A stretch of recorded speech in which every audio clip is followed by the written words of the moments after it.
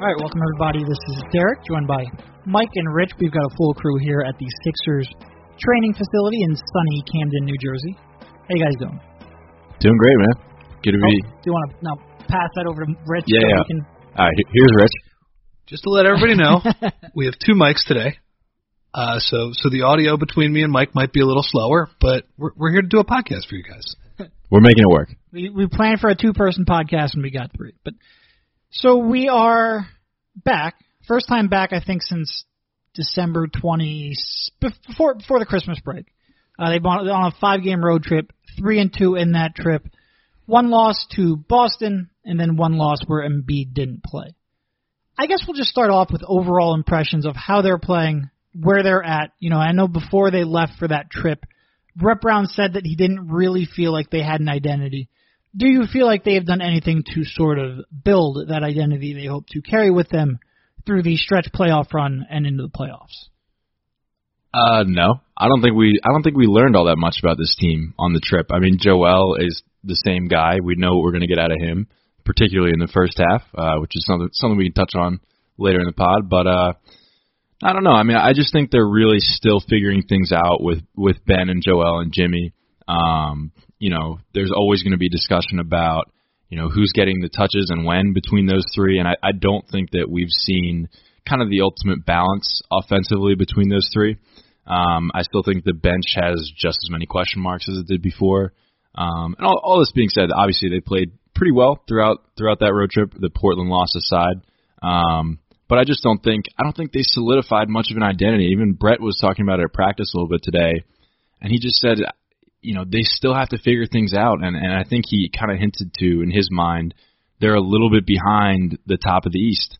And they might feel different if they had beaten Boston and that shot by Redick goes down. But I just think this team is still figuring things out in a lot of ways. Yeah, it was a weird road trip, and that just looking at the schedule, you thought it was going to be harder than it actually was. I mean, when you look at Utah and at the Clippers, you think, oh, those teams.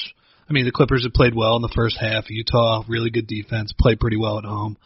And they handled both of them, although they have a propensity to make it more interesting than it needs to be, yeah. Yeah, the Phoenix game being the best example of that. So I agree with Mike. I don't think we learned too much about these guys. I do think it was a successful road trip in terms of you go 3-2, and one of the games you lost the buzzer in Boston. The other one you just didn't have Embiid, and you played a stinker and you got your ass kicked, but whatever. So I think it was a success in those terms. You know, I think somebody will talk about it a little bit later.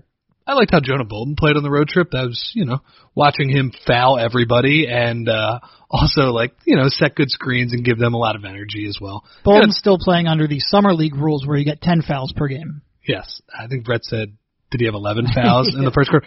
And, I mean, it's true, but you also, I like the energy he brought. I thought he did a lot of good things out there.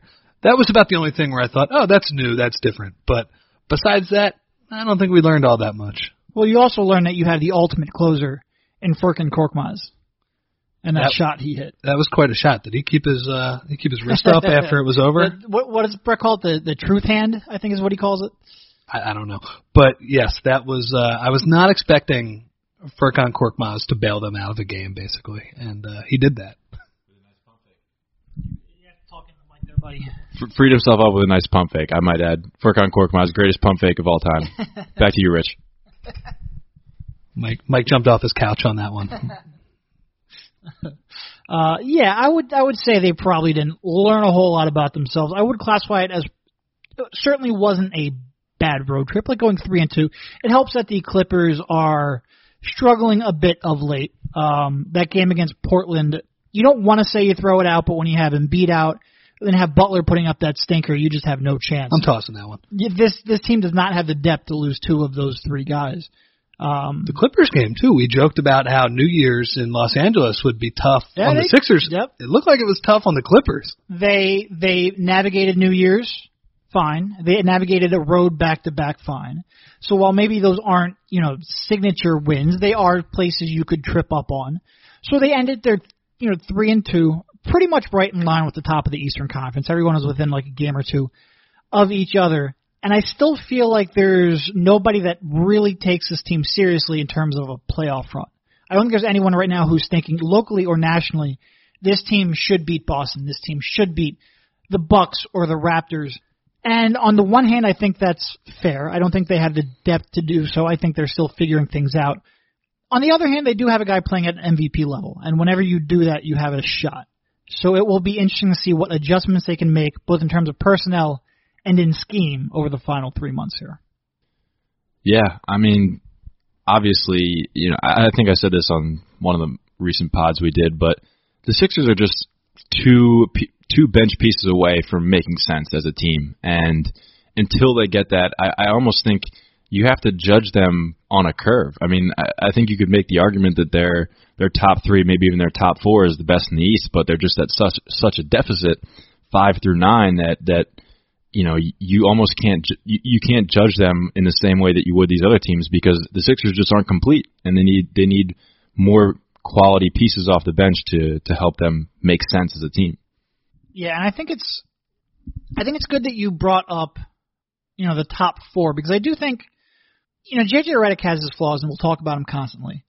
But when you look at pretty much any of I think Spike mentioned this to me the other day, and if you look at the Sixers 5 starters and the best 3-man units among those 5 starters, the top 6 or 7 all include JJ Redick. And he, no matter what lineup combination you look at, he makes them a significantly better offensive team. In some cases, he turns them from a team that can struggle to one that is just lights out offensively. And it helps over the last 6 games. We talked a lot about Redick's 3-point shooting. At one point, it was 36%. And we pointed to his mid-range game, and we said, those two are probably going to normalize. And now over the last 6 games, he's shooting 53% from 3 on 8 attempts per game. He will end up at 38, 39, 40% at the end of the season. And his shooting and his movement has really benefited the team. So I think we focus so goddamn much on Simmons, Embiid, Butler, and their fit. And that's true to some degree. But it really is, I agree with you, 2 or 3 bench pieces away from maybe not being a perfect team, maybe not being a complete team, maybe hopefully not being the team they will be in 2 or 3 years when Embiid and Simmons are really hitting their prime, but being a team that can really make some noise. By the way, for somebody who is so analytical with his shooting, JJ will tell you at all times, I'm going to get to 40%. I know it's going to happen. I have ups and downs. It's amazing that he reacts after every 3 like it's the first one he's ever made. I mean, he really, he went full heel in a couple of those games. He just started dancing and doing all that stuff. He's just like Amir Johnson in practice. Yes. He's played really well. Can we talk about Embiid? The first half stuff is just ridiculous. I mean, I'm looking at your story right now. Is it since December 7th? He's averaging 19.3 points and 8.5 rebounds while shooting 59% in the first half. Yeah. That's all-star production in one half of the game. Yeah. And the pessimist would then say, well, he's shooting 40-some% in the second half. He's struggling. He's only averaging maybe, I think he's averaging 10 points a game over that span in the second half, which, oh, by the way, a 10-point half isn't the worst production in the world. You're still talking about a 20 and 10 player over the course of a full game. But yes, his first half production, the way he's been able to come out and establish himself. I mean, the other night against Phoenix, now granted, that was amazing.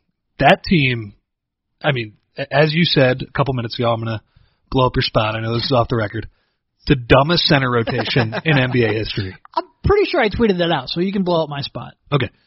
I mean, Ayton just, and I do think he's done some nice things offensively. I'm not going to call him a bust or anything. I do think he's going to be a decent player.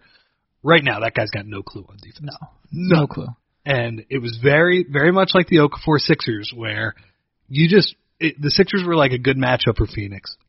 And that you got them moving side to side once, somebody's in the wrong spot. Somebody. And it could have been one of 4 people, but it was definitely DeAndre Ayton was one of them. And then they put Rashawn into the game. And poor Rashawn. I have a soft spot for Rashawn. I watched him play on a lot of really bad teams. He always played really hard. Was never a very smart defender, and he's also not that big. It reminded me of an old training camp practice where Joel just threw him around like a rag doll, and it was it was something, all right. The Euro step dunk was unbelievable. Yeah, and that brings a lot of discussion about how you can carry that production over to the second half of games. I think teams do double more, and Brett had some interesting quotes today on how they handle movement and spacing around Embiid, comparing it to Simmons. It does pass, this is something that I mentioned in my column after the Suns game, something you wrote about here at the end of the week, in that the team just moves differently around Simmons than they do Embiid. And with Embiid, it's much more about making sure Joel knows where his outlets are, putting people in spots where they are presentable to Joel, where Joel knows where they are, and he can kick it out to them. Whereas with Simmons, it's more about, how can we use Simmons to get somebody else a really good shot? And I think first of all, I think Brett will open up more of the off-ball playbook when Joel gets a little better at reacting to double teams. But I do also think a lot of times, people can get a little too stationary, and you don't have to have a guy cutting down a lane and getting in Embiid's way, but you can do a little more on the perimeter to free shooters up, to put them in a better spot where Joel has an easier pass to make. So I think there's something about double teams in the second half after a team's been roasted in the first half. But I also do think, and we've talked about this before, I think it's partly conditioning too, where Joel he doesn't have the stamina to dominate in the second half the way he does in the first half. And you look at his field goal percentage. It's been a while since I looked at it. But at one point in the season, it was 52% in the first half, 42% in the second half.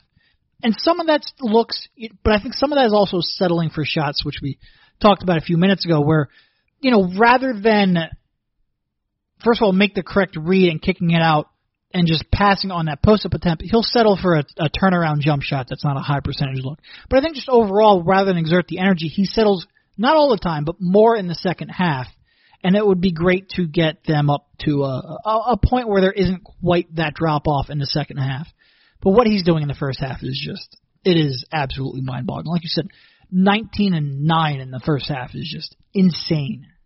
It is insane. Going back to the second half stuff, though, I think that, especially as you look towards the end of the games, when things really start to tighten up, there are just so many ways that you can fluster a post up and get Embiid either out of rhythm or just push him way out onto the perimeter. The shot clock plays a big factor, and honestly, if a team is picking up full court and they kind of stand you up near the logo and you have to make an extra pass before the entry pass, then you give it to Joel, there's 10 seconds on the shot clock, then a double team comes and he has to kind of dribble out of it. And then you're scrambling with 5 seconds left. And by the way, your point guard is almost never the one making that entry pass anyway because it's so easy to sag off of him. And your point guard, yeah, exactly. And your point guard's in the dunker spot where somebody's going to be sending a double from there. So, there are a lot of reasons. Joel has had some comments, obviously, about, his touches late in games. And there are reasons just naturally in the flow of a basketball game why it's hard to feed the post late in the game. So, there's just a lot that goes into that. I think, some of that has an impact on his second half stats. I think some of it is randomness. Some of it is kind of inexplicably going away from him. Some of it is obviously the physicality you touched on. But it would be nice if they could feed him a little bit more. Totally agree with that. Post-ups, as good as Joel is and as efficient of a play as he has made it, as impressively as he's done, it's easier to ISO somebody. It's easier to run a pick and roll. It just is. And like you said, sometimes I don't think he makes the right decision, but I look down at the shot clock and there's 4 seconds left. So it's also not the greatest position to be in either. I did like, a couple times on this trip, he played some of the other taller centers in the league, Gobert, Boban. I noticed a couple times he flared out for threes. It seems like that whole I hate shooting threes thing, once a couple of them started to go in, seems like that kind of dissipated a little bit. Yeah, and I'm sure it's partly like the shots aren't going in. I'm sure it's also partly a point to vocally show his displeasure and maybe, a bet that doing so will get him more of the touches that he likes.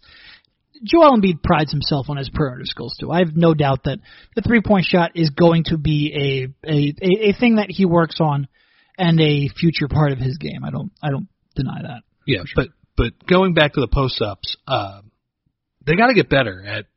I do think at the end of games, while there are ways that you can double this team, especially, a couple of those games, Butler wasn't playing, so they decided to put TJ in with Simmons. So yeah, that doesn't work. It's just two guys that you can freely double off of. When you've got Simmons in the dunker spot and TJ in the corner, your spacing is never going to be great. It's tough. But and we talked about this a little bit on the last pod about other options and ways they could do it. I actually wrote about it today on the athletic.com/Philly. Do we have a code? Is it like /WIP? I always listen to Birds with Friends and they have a code, and we never have one. I'm too lazy to look. We're pretty bad at that. There are so many discounts out there that if you want a subscription, you'll find one. You can find one. Yeah, sure. They need to be better because I'm sorry, when Joel Embiid gets doubled, too many times he's like flailing out to the perimeter and kind of, maybe he then redrives it or maybe he just tries to shoot over the double team. You need to get to a point, and he's made so much progress. His turnovers are down over last year. He's done a lot of good things. The last step is when you double him, like that has to be an automatic. We're going to make you pay, and we're going to get an open three with somebody. And honestly, if it was TJ right now, obviously that's like not the greatest shot in the world. I would like to see it for now because that would tell me more about Joel and what we could do in the future when you hopefully get a better shooter in there in the long run. Watching Simmons operate in the post, and he's posting up almost twice as much over the last month as he was earlier in the season. Like he is much more assertive, and with Simmons, it's weird because there will be games where he won't. It's very matchup based, whereas Joel's in the post every game, regardless of what's going on. But watching Simmons in the post, it really is eye-opening what an elite passer does because for a team that we've complained about is so static when Embiid has the ball in the post, they really did move off the ball. They really did cut. They freed themselves. And Simmons, when he's more of a facilitator from the mid to high post anyway than he is a scorer. And I think he's been looking to score more, but he's still very much, that's what he did at LSU. That's what made him a special prospect. And they are integrating that more. And it's just, Embiid's passes, even when Embiid passes out of the post, it's delayed. It's after the double's gotten there. It's not decisive. It's not quick. There's no snappy ball movement. And it's just, you've got to get him up to that point where he can do that. Because if teams have to then hesitate to double Embiid, it's just going to open things up for him. We talked about it before. We don't know why teams don't send doubles earlier in the game. Like, force him to consistently make those quick decisions and beat you. Because right now, whether it's mentality, and I think when Joel kicks the ball out, I think he's really trying to get the ball back. Like, he's a scorer through and through in the post, and he'll go through periods of moments where he will really, quote-unquote, quarterback the gym, to steal a Brett phrase. But by and large, he's looking to be a scorer, and by and large, the team needs that. But in order to really get that kind of crisp ball movement, I think his decisions from the low block have to be quicker. Yeah. That's, to be clear, that's like the one area of Joel's game I'll nitpick on a regular basis. He's an almost perfect, flawless, in terms of major flaws, not things you can improve on, but major weaknesses. There aren't many when we're talking about Joel Embiid, but this is one where if I'm projecting growth, this is where I would look. Yeah, and it is crucial, though. It is crucial, though. But yeah, going back to Ben, I wanted to ask you guys, like, what do you think has been the difference for him in terms of scoring out of the post this year? Because if you remember last year, at least his synergy stats were terrible. Like, I think he was in the 17th percentile in post-up efficiency. This year, I know it's a lot better. I don't know what it is, but he's really scoring well out of the post, and I can't quite put my finger on what it's been. I think maybe he's just bullying guys on there. Maybe freedom of movement is helping him, but I don't know. Like, I can't quite put my finger on it. I think Butler probably helps too. Like another real good defender that's occupied. I think that could play a little part in it. The one thing I'll say that I notice, and it's frustrating too because sometimes he does run into Joel. I think his position's been excellent this year. And you mentioned this the other night. I totally agree with you when he got that 3 seconds against the Clippers. He does need, at times, a clock in his head because, honestly, he got 3 seconds on one play. He should have had it the next one, too. Next play, he was in it for 6 seconds. And for some reason, I guess that's like the old Legion of Boom Seahawks. They can't call pass interference on every play. I don't know what it was, but he got a foul call. I will say, his position is excellent, and sometimes he straight up just doesn't get the ball. That's really the only thing I can see as a bigger difference. I know, we talked about it today. Brett that they are trying some off the ball, maybe some different movement type stuff with him. But I don't really see too much of a difference. I mean, I know he's finishing better this year, but to me, or it seems like he's finishing better this year. To me, that kind of just seems on drives, maybe in transition a little bit. I don't really know. And it's jump hook he has the same jump hook he's had for 3 years. I don't think there's a massive skill difference in terms of his scoring in the post. No, I think it's assertiveness, aggressiveness, seeking out mismatches. Yeah. Yeah, I mean, he does. He definitely loves that jump hook. But yeah, I don't know. What do you think? Like I said, I think a lot of it is just aggressiveness and just being a bully down there. And I think, like I said, freedom of movement has helped him a little bit. Like guys used to really push him off his spots down there, and now he's just holding his ground. And I don't know if he's drawing a lot more fouls off the ball, but maybe that's just my intuition. He's certainly drawing more fouls. I don't know where they're coming from though. Yeah. But yeah, I think he's had a couple of new moves. I mean, there was a nice like drop step spin move the other night. I think it was in LA. I could be wrong. But yeah, it just seems like a mindset and aggressiveness that he has down there. And it is something, I think a lot of times people focus on, well, you can't have two post-up players. I think there are times where it gets to be a little bit cumbersome in the paint. But just having another guy who can seek out a mismatch in a playoff series. Like, Brett doesn't really like to play mismatch basketball too much, but you see Boston do it. Like, all right, who's got the weakest defender on him? All right, we're going to Tatum on this possession.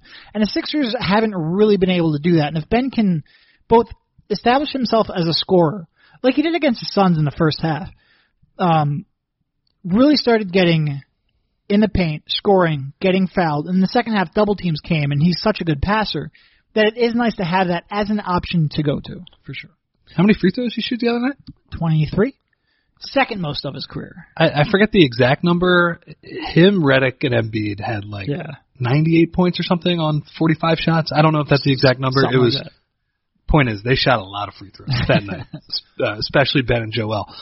What do we? Do you know Ben against the Wizards last year when the Hacka Simmons happened? 29, right? 29. It was the most in franchise history since the start of the millennium. I moved over. Mike was sitting next to me on press row, but I don't know. I guess it was one of those games before Thanksgiving or something, so there wasn't anybody else there. I just moved over and sat next to him, and I was like, this game's going to be over in 5 minutes. And we were there for like a half hour. It didn't really even work that well, but it just... No, he made half of them. That's all you need to do. It just took forever. It was brutal. But that was his most attempts on a although he got 6 at the end that were intentional. But before then, he was legitimately getting the line a bunch.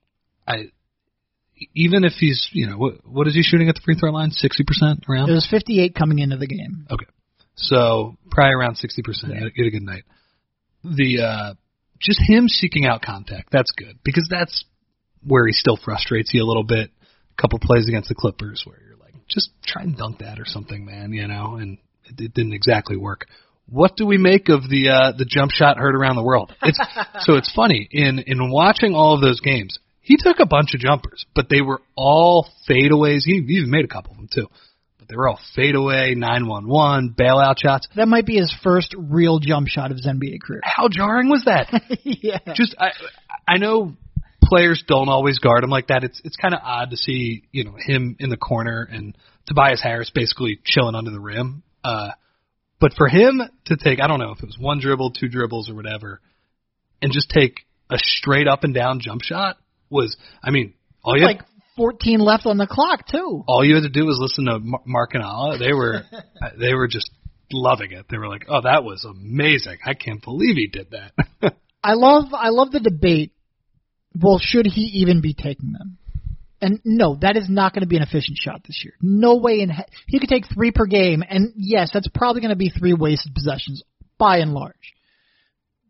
But I think the way I call it, it's sort of like a gateway shot. Like, he's not going to wake up one morning and start shooting corner threes, having never done any jump shot outside of that. Like, he's got to make that first step before he can get to where you want him to go. And also, if this is a league where defenders don't only defend. You see it with big men a little bit in the drop coverage, but defenders still react. They're not doing an internal calculation of, what's the expected value of that play. GMs might be doing it when you design an offense. Coaches might be doing it. But on the court, you can still get a little bit of hesitation just by taking the fucking shot. So yeah, you might waste 3 possessions, but you might make each other possession marginally more efficient. I'm not even saying you're going to overcome all of it, but you might overcome some of those wasted possessions. But more importantly, that's a gateway shot for where you hope he ends up in 2 to 3 years. Yeah, and I think you made a really good point. I forget if you tweeted it or if it was in an article, but you said the far more important shot for him is the corner 3. Mm-hmm. I mean, that would just open up so much more. So many people right now are focused on how do you make him a half-court scorer. Right. How do you make him pick and roll scorer? How do you make him you don't need to do that. You've got Joel Embiid post-ups. You've got J.J. Redick dribble handoffs. You've got Jimmy Butler DHOs and ISOs and pick and rolls. You don't need him to be a traditional ball-dominant pick-and-roll player. What you do need is when they're doing all of that other stuff, those DHOs, those pick-and-rolls, those post-ups, you need him to not be useless. That corner 3 is huge. Yeah, you just need him to be like a Jeremy Grant-esque shooter from there. Oh, God. That's all you need. Bar. That's all you need. Oof. I mean, I think it is low, but like, God, I don't know if I can say it's realistic. Well, here's also a thing, too. I think developing, even a further shot, I think developing a corner 3, a stationary corner 3, is more likely than an off-the-dribble 17-foot pull-up. Mm-hmm. Like, you should be able to teach a coordinated athlete to do that over time. Yeah. Maybe, especially if you change hands. But we won't get into that. But you should be able to teach somebody. I mean, Brook Lopez is a freaking bomber right now. He didn't shoot coming in the league. Alex Len shoots threes. You can teach people to do this. I think maybe not this year. If you're looking to solve half-court problem this year, it might not happen. But in 2 to 3 years, I think that is a more realistic shot than the pull-up. And the pull-up would be great, too. Don't get me wrong. This isn't like you only need one thing. But if you're going to prioritize something, I think that's the one. I agree. And by the way, Jeremy Grant shooting 36%. I didn't mean to knock Jeremy. He shot 29% last year, but he's shooting 36 this year. And I'm not even talking that. I'm talking like 2015 Jeremy Grant. That's all. That's the bar I want to set for Ben. But yeah, in terms of that one pull up, maybe I'm just being a curmudgeon here, but I'm like, what is the big deal about all this? Like, first off, Ben took that shot a handful of times beginning of last year. I feel like for some reason we're all like forgetting this. He took at least 4 or 5 of like basically that exact shot, maybe out of pick and rolls, beginning of last season, and it just kind of disappeared. But again, like I have said this countless times, his jump shot has regressed in a lot of ways since high school. It's gotten worse. I mean, even in summer league, if you remember, I know it's summer league, you're just kind of messing around out there, but he was taking that shot on like pretty much every game. And even in college, like you would look at him shooting a 3 and it would look like a half decent shooting for him. And I don't know where it's gone. So maybe I'm just being a curmudgeon, but I don't think that shot is, something we should all celebrate. Yeah. All right. Before we get into that, a quick word from the sponsor of today's podcast, Robinhood. Robinhood is an investing app that lets you buy and sell stocks, options, cryptocurrencies, and ETFs, and all commission-free. Robinhood strives to make financial services for everyone in a non-intimidating way for stock market newcomers to invest for the first time and with true confidence, with a simple, intuitive, and clear design with data presented in an easy-to-digest manner. With Robinhood, you learn by doing, as they let you discover new stocks and track favorite companies with your own personalized newsfeed, and you receive custom notifications for price movements so you never miss the right moment to invest. Trading platforms require a lot of information to be available for your decision, and if not done properly, that decision can be overwhelming. I've used a number of these different apps before, and I can truthfully say that this is where Robinhood has left the strongest impression, as they present the information clearly with everything you need at the touch of a button, but without overwhelming you in the process. Robinhood is giving listeners a free stock like Apple, Ford, or Sprint to help build your portfolio. Sign up at Sixers.Robinhood.com. That's Sixers.Robinhood.com. All right. Just before we went to that break there, a tweet from Adrian Wojnarowski of ESPN linking to an article about Jimmy Butler challenging Brett Brown and the 76ers offensive system. The report says that All-star guard Jimmy Butler has aggressively challenged Coach Brown on his role in the offense. He has been vocal in contesting Brown and his system, including a recent film session in Portland that some witnesses considered disrespectful and beyond normal player-coach discourse. Source close to Butler says that this is his style, but that the sluggish assimilation into the Sixers environment is causing some concern about his long-term viability and fit with the organization. So, I guess where I'll start, I do think Butler has been, and we had this on the docket of things to talk about when we started recording this podcast. I do think Butler's assimilation into the offense has been slower than expected. I think he has not been featured as much. I think he could run more pick and rolls, although I think sometimes the functional difference between a ball handler and a pick and roll and coming off a dribble handoff isn't that great. I think it opens up a lot of the same avenues as a scorer and as a passer that pick and roll play does. So I don't think that's the biggest gripe, but I think just the overall volume of those plays, whether it's pick and roll and DHOs, I think it could be improved. I think Butler struggled of late, especially against the he had that awful game against the Spurs, and then the awful game that Joel was out against the Clippers, shooting about 39% and 25% from three over his last 7, so that probably doesn't help matters. But I do think Butler, there's probably some validity to Butler's overall point. I don't think he's crazy for hoping to be more involved as time goes on. What I do think is two things. First of all, it's been a month and a half. Like, what the offense looks like now and what the offense will look like in 2 months could be very different things.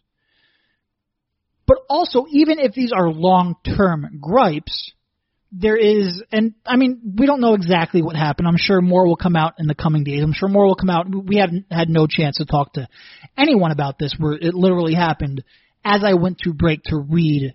The notification came out as I was going to break. So we don't know exactly the nature of this disrespectful confrontation. But I think the manner in which this has gone, both in terms of what he allegedly did and how this allegedly got out, is just not the right way to go about it. Yeah, I totally agree with that. It's a little bit strange, when you go through the article. It seems like Brett throughout is kind of coming across as everything is okay. Right. Even now, it says in the article that Brett didn't take great exception to the exchange. Yeah. This is fine. Right. Brett is the dog in the fire. Yeah. Yeah. But yeah, you have to start with the fact that there is some validity to Jimmy's comments. I mean, his role here has been a lot different than what it's been for him previously. I pulled up, as soon as it broke, I pulled up this excerpt from something I wrote. It was like 2 weeks ago. So these stats won't be up to date, but they do kind of, embody his concerns. Jimmy has been assisted on 69% of his field goals with the Sixers. That was 40% last year in Minnesota. This year, he's getting 0.7 post-ups per game. Last year, that was 2.6.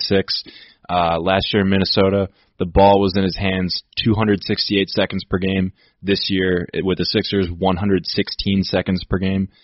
So clearly, he's being used a lot differently than he has been in the past. There's definitely some validity there. What I would say to that is that just because they're assisted isn't, like, he's getting 14 shots a game here. Yeah. He was getting, 15 and a half in Minnesota. It's not like he's completely frozen out of the offense. And some of that comes because it's dribble handoffs instead of pick and rolls. When you're getting the ball handed to you, that will count as an assist. But yeah, there's some clear differences in how he's being used. I think the number that stands out the most to me is his free throws are down. Yep. The lowest number they've been since he became an all-star. He's just not being tasked with, like basically the way I would put it is that he's being asked to exist within the system a lot, and star players have to exist outside of the system a lot. And he's not really being given that freedom to do it. Like the one game that stands out the most to me is Utah. I mean, there were just stretches of 3 or 4 minutes where he didn't touch the ball, and he's standing in the corner for long stretches, and that's just too much for a guy named Jimmy G Buckets. It is, and I think the inconsistency is what, like, if you look at his overall touches, his overall numbers, his 23% usage rate, I don't think anything there is drastically out of line. He was 24% in his second to last year in Chicago, 26% in his last year, then 25% basically in Minnesota his first year. His usage overall isn't drastically out of line. How he's getting his touches, yes, it's different.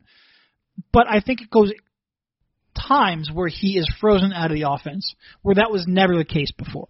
And he's not asked to facilitate as much. He's not asked to, like you said, he doesn't get the line as much. He's not creating on his own as much. And I think part of that, I do think they need to feature him more. But I think those opportunities as a shot creator for others, as a just ISO from the top of the key, we're going to drop. Like, that's part of the concession you make to form a quote-unquote big three. Like, his career high in usage will always be that Chicago team before they got Wade and Rondo and that mess of a team there. But that should always be his highest usage because it should drop as they get more talent. It dropped in Minnesota, and it's dropping now here. Like, I think as a player, everyone who's not the clear alpha is going to make concessions to be part of a great team. And the concern with Butler, and concern with Embiid too, like he voices his displeasure when he's not getting the touches he wants, but he's the alpha. He's the guy you're always going to cater to. Butler's going to have to make some concessions here. And like I said, right from the jump we started, I think Brett can learn how to better utilize him. I think he can run more pick and rolls. But my concern is even if you cater to Butler now, and you increase his usages now, is there going to come another time in the next 5 years that we're talking about with this next contract where he's going to be a problem again? It's just, you're a month and a half into it, and regardless of the validity of his complaints, you did not want to see a story from ESPN a month and a half into what could be a 5.5-year relationship. 6th ranked offense, too, since he's been here. 6th ranked offense, that's what I mean. Like, yes, his touches are down, but you're doing it for the greater good of the team. It's like you said. I mean, when you form a big three, people are going to have to sacrifice. And honestly, the conversation so far has been about Joel because he has talked about he hasn't liked his touches. Now you have 2 out of your 3 who are unhappy with their roles. Not a great start. I'd put it that way. Yeah, and it's like shout out to all those people who made fun of anyone who voiced any concern about Butler's fit personality-wise, too. Personality is a thing. These are people. You're not just throwing his stats together and throwing them into a big machine here. Yeah, it's it sounds like this was a heated confrontation. I do not know what happened. Again, like we said, Brett, this is fine guy, and maybe he's right to be that. I don't know. Jimmy is intense, and I don't know. I will say this: I haven't been that impressed with him recently. With how he's played. He struggled, yeah. And I don't think that's all his usage. Like, I think sometimes he runs pick and roll with Joel. And it is funny. The game, again, I'd love to see the data in front of me. I don't have the synergy data. The game after this apparently took place, Portland, it seemed like they ran a lot more pick and roll for him against the Clippers. And, I got to say, it happened in Boston sometimes too. Sometimes his reads are a little slow out of this. Sometimes he doesn't go the right way. I still think there is a decent chance there is like validity to what he's saying. Not disagreeing there, but yeah, I think the main point here is, man, you're going to have to sacrifice something. I mean, it's again, people make right points in the wrong way a lot. And you look at every spot he's been in. Before the Butler trade, this was our concern, that the way you go about addressing it can fracture a locker room. And every locker room he's been in has had infighting. And now we're a month and a half into it, and he's calling out the coach in a way that people who saw it are describing as disrespectful and beyond normal player-coach confrontation. We can't have a normal 2 weeks here. We can't. We really can't. And by the way, going back to those people who were like, sarcastically making fun of anyone that said this could be a concern. People thought it was like a media-created narrative. Like, no, we did not create the Jimmy Butler thing. And people, I think, were clinging to, like he said on the JJ podcast, like, they gave the example of like, hey, you made that cut here and like you can't do that. Like, yeah, that's direct communication. That's good. No, like this is the shit that is the concern when like Jimmy will light somebody up in a meeting. By the way, like 2 weeks ago, Jimmy was like, oh, you don't got to worry about me being aggressive. Like, I'll be aggressive when the playoffs roll around. Like, he was downplaying any kind of. And how many times has Jimmy said, oh, offense is easy? Yeah. Offense is easy. That's all he said. Just make reads and make your cuts. These guys are smart. They'll find you. Yeah. I'm beginning to think Jimmy Butler might like a little bit of drama. He might. Here's what I'll say to Jimmy. He's very smart in front of a camera. Like, he knows what to say. It's almost like, even when he's in a good mood, it's almost like he's always kind of performing a little bit. He's always performing in front of camera. Look, I can't say I'm stunned. We're like 7 weeks since they acquired it. Yeah. How many practices do you think they've had? 5, 6? 4 or 5, yeah. They just had one today. He's not available due to upper respiratory. And this is part of the reason why in-season trades don't typically yield a championship, because it takes time. Like, it is not they quite frankly just don't fucking practice this time. Like, they'll do film, they'll do walkthroughs. They don't practice. They're 5, 6 would be my guess, and that's probably overestimating it. It is why? And look, we can speculate about who leaked this to Woj. To me, I think I can't imagine that the Sixers front office or coaching staff would have wanted this out there. There had to have been a better way to handle this. Like, it's given his history, it's very concerning. It's very concerning. It's concerning, and I mean, it's, Woj basically said he hit all the points. More traditional pick and roll and isolation sets, less A to B, less what the Sixers do. It's not what you want to hear. And I don't know. Again, we don't have every detail here. It doesn't seem like Woj even had all of the details here. It might just be a matter of perspective, to some of these people. But yeah, this is not good, man. Nope. And what we were just talking about the other day, where Joel's comments, you got to be more tactful because now you're giving everybody fuel to run with the narrative. Well, the narrative is fucking on fire now. Yeah, it's running away. It is interesting whether or not this will weigh heavily on their mind, because when you have free agency coming up and you're talking about a 5-year commitment for a guy who, by the way, you already had some concerns over how he's going to age. You're talking about a guy who will be, 35 when that next contract ends, being paid big money to do so. Like, there was already, I think, going to be some hesitancy to offer the most that you could offer and what Jimmy Butler was probably looking for. And now you've got, just another confirmation that when Jimmy Butler isn't happy with his role or with his winning or with his teammates, that he's going to take a #not great way to address it. And it is, even if they get this resolved now, you wonder whether or not that just increases their hesitancy, even just a little bit come July. Because if they trade Covington and Saric and let this guy walk, that is, how do you get that third piece now? They are tied to this guy, tied to convincing him that this is where he wants to be, and tied to betting on his body and his personality.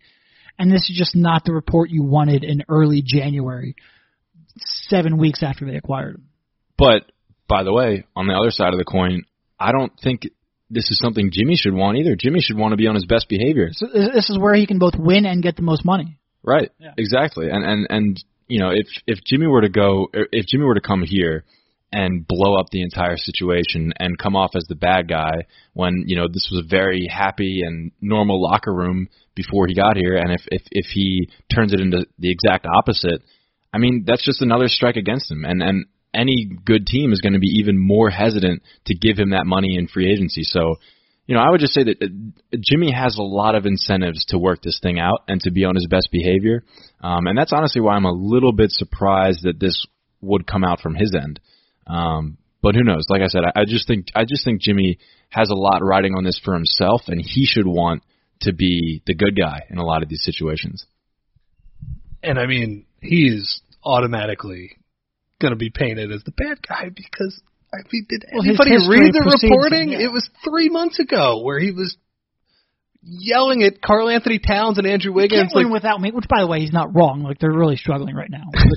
That is the funny thing. He's not necessarily wrong with all of these things that he's saying. But the way he goes about it, it's legitimate complaints that he always handles the wrong way. Yeah, and look, and that's, I guess that's what I'll end on, is that, you had to mention how he exited Minnesota. You had to. This did not just happen, and when you throw him in with two younger players, there's Chicago concern too. over that. Remember that all that infighting between the veterans in Chicago and the young players? Yeah. Like there was paranoia that young players were like ratting people out to management, being spies essentially in the locker room. And it's like, if there's been one strength of this team over the last 5 to 6 years, it's been that locker room. And this is, like you said, we can't go 2 weeks without something interesting and frustrating happening with this team. God, that is a great point. Why, Jimmy shouldn't want this to get out. What do you have? 6-7 months to get paid? It's the hesitancy this would give to other teams around the league too is. Does it though? I don't know. We'll see. And hey, maybe this blows over in a couple weeks. Maybe short supply of guys like him that I think he's getting paid anyway. Do you think he's getting maxed out? Well, now we're just getting into these big conversations that maybe we didn't expect to be jumping to. I think like the Knicks would max him out. Right. But I don't know if it's going to be the team he wants. Yeah. I think he's getting his next. But we've got months until we have to worry about that. So Jonah Bolden, huh? That was next on our list to talk about. His real debut in the NBA of consistent rotation minutes. Look good. Yeah, look good. All right, good pod. Good talk. Thank you guys for jumping on. We will talk to you soon, hopefully when we get our heads wrapped around this whole Butler-Brown situation. But talk to you soon. Peace.